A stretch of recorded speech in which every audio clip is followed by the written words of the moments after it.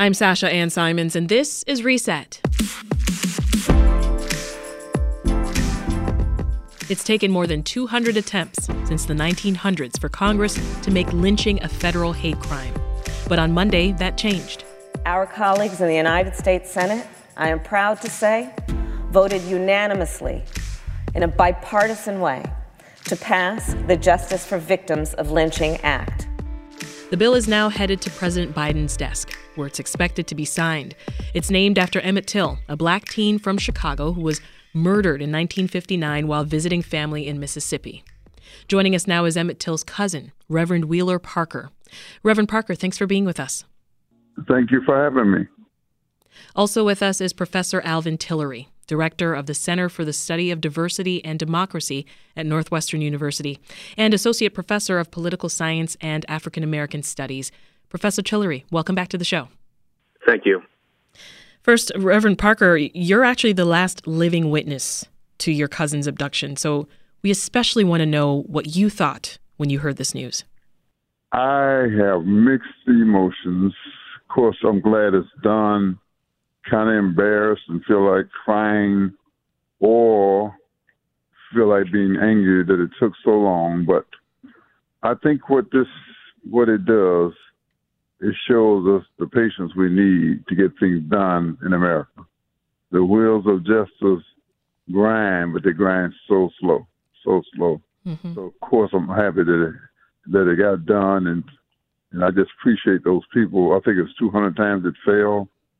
And they got to show you just can't quit. You can't get frustrated and quit. And I'm really, like I say, I have mixed emotions about it. Yeah. But I applaud those people who finally went back and introduced it again. Although it had failed, 200 times, I believe I'm right. Yeah, nearly 200 times. You mentioned, Reverend, that you felt embarrassment. Why? Because what is the saying about a nation as great as ours, and you can't pass an anti-lynching?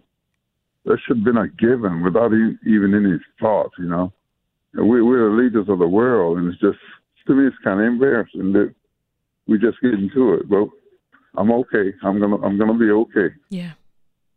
Yeah. Professor, I want to bring you into the conversation. What are your thoughts on the passage of this bill and why it took so long? I agree with the sentiments of Reverend Wheeler. I mean, I think, it is a stain on the nation, as Senator Durbin said earlier in recognition of the passage of the bill, that, this type of action has been introduced since 1900, right? And there were many times when we got close to passing an anti-lynching measure, and it didn't happen because there is an active politics that nurtures white supremacy in the American party system. And finally, that was, set aside, and the Senate passed the measure by unanimous consent. And so the reason it's taken a long time is because there are still people that nurture the kinds of ideals that lead to lynching. And they're worried that going on the record or supporting these measures will make it hard for them with their constituents. We even saw 3 members of the House vote against the bill. Mm-hmm. So. And for the person listening, Professor, who's still unsure, talk about why exactly this bill is so important. It's important because lynching has been a ubiquitous feature of American life for people of color. African Americans, Mexican Americans, Asian Americans have all experienced coordinated mass hate crimes. And the fact that in many local environments, these crimes went unpunished. I mean, think about, what happened in the first trial of the men who killed Emmett Till, mm-hmm. right? And so having the ability for federal authorities to really prosecute these crimes using the full weight of federal law is an important tool. It's a very important tool. Lynchings still happen in our society. There were lynchings in the 1990s, Yusef Hawkins in New York, Reginald Byrd in Texas.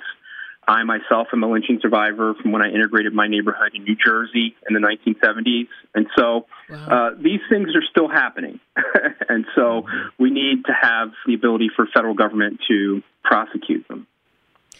And Senate sponsor Cory Booker said, quote, "The time is past due to reckon with this dark chapter in our history." Is that what this bill is really about, Professor? Just facing this country's history? I think that's partly what it's about.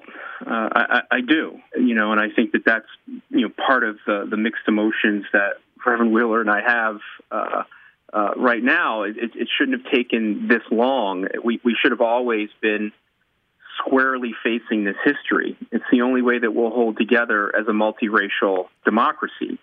When you don't learn from history, you're bound to repeat those mistakes. Look what's happening with Russia and Ukraine, right? And the kinds of narratives that are meant to put in place a new authoritarian colonialism, right? We see those same narratives happening in the United States around January 6th, around voting rights. Lynching is a common thread to all of these narratives of racial authoritarianism. And if we don't face the history, we're in deep danger of repeating it. So, yes, I do think Senator Booker's right. Reverend, I can hear your deep sighs as the professor's speaking. Anything to add there? Well, what it does, it'll make some people behave better. It doesn't legislate the heart.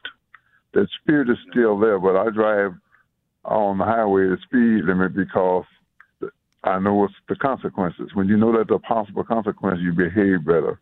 But deep down in my heart, I like to speed a little more. You know what I mean? So that's what this law is going to make a lot of people be careful and not quick to do those things.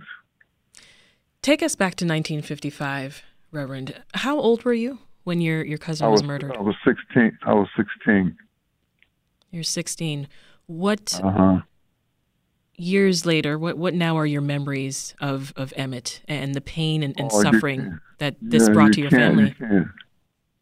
You can't, and I guess what still bothers me is that when I spoke, it was 30 years before I was interviewed, and when I spoke, they said I alleged, and it's still like that spirit is out there. He whistled for sure. It's like he got what he deserved.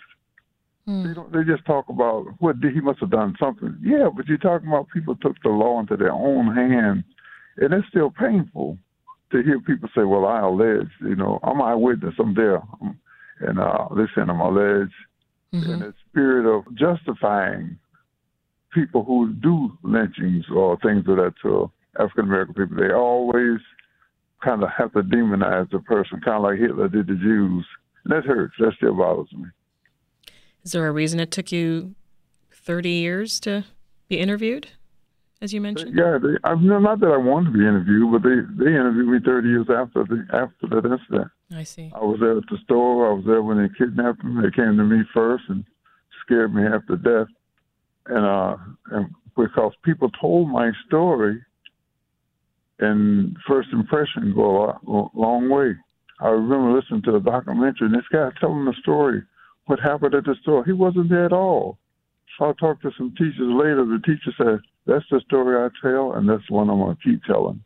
That's painful. The way he was demonized. I read the Look magazine article, and they just made him look like he was a plum fool, and he's going to dare them. I'm not scared of white people, and I bring with white women, all that kind of talk. That spirit is still out there demonizing, justifying what they did to him. And when you know the person, that's got to hurt. Yeah, it does. It does. It's nothing like them, but it's hard to overcome those things. When they get a 30-year jump on you, it's hard to overcome. Yeah. You have to learn how to live, and you can't let bitterness and ill will and hate overcome you. You got to not let that. You can't afford to hate, because hate destroys the hater. And I don't hate. I can't. His mother didn't hate. She took a lemon and made lemonade, and she left a good example for us. If you read about her history from the time that he was taken, you're not going to see where she had an animosity or ill will or hate. Even at a reconciliation meeting she was at, she says, like, they don't even exist. I got things to do. She was a busy lady, and she taught us, and we learned from her. Whatever you got to do and purpose in life, get busy with your purpose and use the law to the fullest extent to try to change things like they just did with the anti-lynching law. Well, last night, Illinois Congressman Bobby Rush, the House sponsor of this bill, he said he was reminded of Martin Luther King's famous words, The arc of the moral universe is long, but it bends toward justice. Is that all right. how you're feeling right now? Truth cuts the earth will rise again. Yeah. Yeah, I live with hope. I live with faith. You got to do that when you face things of this nature. Yeah, and when you face a country, as the professor said, that spirit and attitude about minorities and certain people, you have to have a good life and a plan in life, not to let it destroy you. Professor Tillery, was Emmett Till's death more than just a single act of racial violence committed by some people in Mississippi? Did it represent something far greater? Oh, I think we know that. I mean, I don't think that there's anyone in my line of work who doesn't see the way that, Reverend Parker and the family of Emmett Till conducted themselves so that the entire consciousness of the African-American community and the nation was focused on what happened to Emmett Till, and it really propelled the movement forward. It really created resolve to change this country.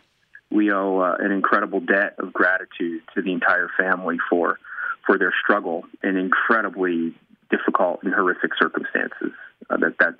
It's absolutely one of the pivotal moments in the American Civil Rights Movement. Do you think that this act is particularly important, given the current heated arguments among parents and school boards over so-called critical race theory? It's absolutely important, and it goes back to what I was saying earlier, and what Reverend Parker was just saying, about how we need to construct lives to shield ourselves from the constant onslaught of the limitations of being a person of color in a society that's not fully reformed from white supremacy. And so the fight over critical race theory, or just teaching racial history in schools, is very much a step in turning the clock back toward a greater sense of racial authoritarianism. And so, and again, I'm trying to make these real connections to what we're seeing in the globe with Ukraine. I mean, the first thing that Mr. Putin did before he attacked Ukraine was say, Ukraine has never had a history independent from Russia, rewriting the history. Well, the first thing that authoritarians do when they're trying to turn the clock back is erase history. And we are living in a time in America where 22 state legislatures have moved to erase our racial history. And that makes me very uncomfortable. And so everything that we can do to ensure that the reality of this history, the weight of it, the totality of what it has meant for our nation, can stay in the forefront of our consciousness, is a counter to this ongoing attempt to undermine our democracy. And so, yes, it's incredibly important. Incredibly important. Talked with Reverend Parker just a moment ago about the words of Martin Luther King, Professor. Does this legislation leave you with any hope? It does. It leaves me with hope because the greater focus that we can put on it, the more that people who are sort of, walking around in their daily lives thinking about, the price of gas or, buying their next iPhone, right? Yeah. The more that we can put a spotlight on this history and this legacy, and the fact that these crimes are ongoing against people of color and other minority groups in our society, the more that we can awaken people to really be guardians for our democracy. And so the fact that it was done, the fact that, Rand Paul finally decided to let it pass and didn't block it like he did the last time, I think that is, something that we should take notice of, but we've got to use the moment to continue to do this important work. Well, Reverend, as we mentioned earlier, President Biden is expected to sign this bill into law. So before I let you both go, what do you want folks to take away from this moment? I hope they can see the changes are being made, and changes can be made. I always say the wheels of justice grind, but they grind very slow. Like the professor was saying, there is a backsliding spirit in America with the last administration. They set us back. And matter of fact, I was talking to a white friend of mine in Mississippi. He said, I thought that we are farther along than we are. I mean, the people, number of people who seem to embrace that backsliding kind of was mind-boggling to me. But we got to keep fighting and making progress, and thank God for those people who don't give up. That's why we got the anti-lynching bill passed. People, and I hope people could grab onto that and go forward. That's Reverend Wheeler Parker, who's cousin of Emmett Till. Also with us, Professor Alvin Tillery, director of the Center for the Study of Diversity and Democracy at Northwestern University. Thank you both.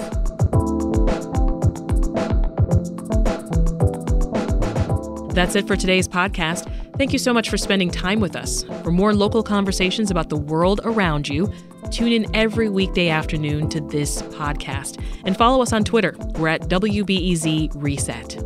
I'm Sasha Ann Simons. Have a great day, and we'll meet again tomorrow.